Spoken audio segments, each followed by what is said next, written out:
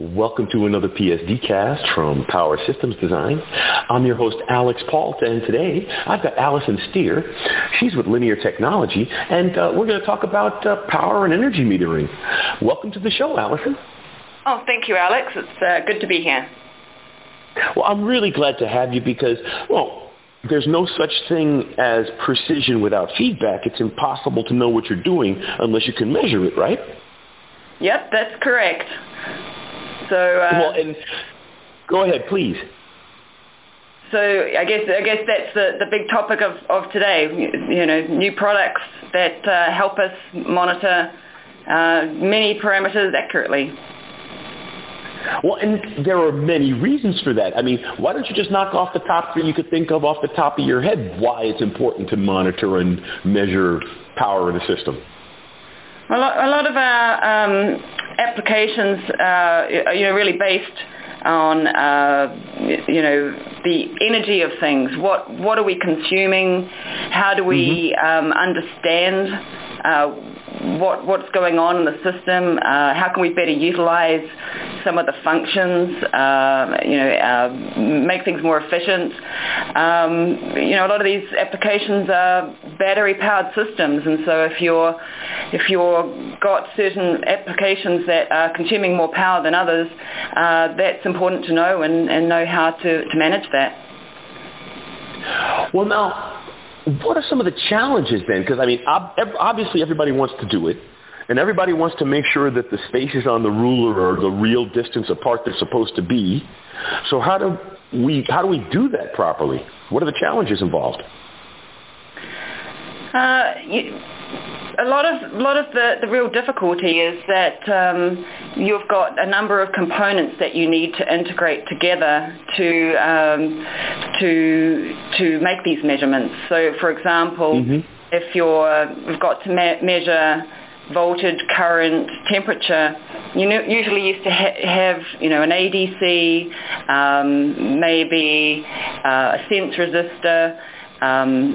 And a lot of different types of components that can add errors to your measurement. So integrating those together and making sure that they perform accurately over temperature and time is a big challenge. So this is something that is difficult to solve discreetly. If you can bring everything together into one single unit and really hone the accuracy of each component, then you're going to get a better result. Well, I'm seeing a lot of migration of passives into the IC. I mean, essentially a modern IC is really an SoC by old term standards, if I may say so. But, I mean, we've seen inductors being integrated into power ICs. And in this case, you're trying to put as many passives inside the chip as possible, I imagine. In this case, with the product that we're just released, we're actually integrating the sense resistor. So the way we're doing this is we're actually using the lead frame in the product. So this is something that we have much more control over. We can temperature compensate it, and at that point you're able to take much more accurate readings with very high dynamic range, which I think is a big challenge for a lot of engineers out there. When you can measure something from as high as 30 amps down to as low as 15 milliamps, and you can do that with very high accuracy, that's going to give you a lot of range in applications where you can use this type of product. So you want to also, when you're doing very high currents, you want to have a very, very low value sense resistor. Otherwise, you're going to be dissipating a lot of power in that as well. So this is something that becomes rather large when you are doing it externally, when you're trying to get very low value sense resistors. So having that all integrated is going to provide a lot of benefit to an application as far as size, just simple function that a lot of customers are looking for, where it's sort of like the all-in-one solution that they don't have to think about. So analog in, digital out, and they get basically access to a lot of different parameters very easily and accurately. Well, and that is such an elegant solution, Alison. It is truly elegant.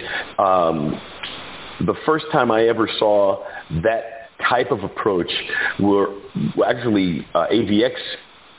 If you get their resistor capacitor networks, they're selling you the parasitics in the lead frame, but the beauty is that they were able to dial that in. The fact that you could take what is essentially the realm of, again, back into the bringing the passive technologies, the analog technologies into the chip, and making it a true hybrid device.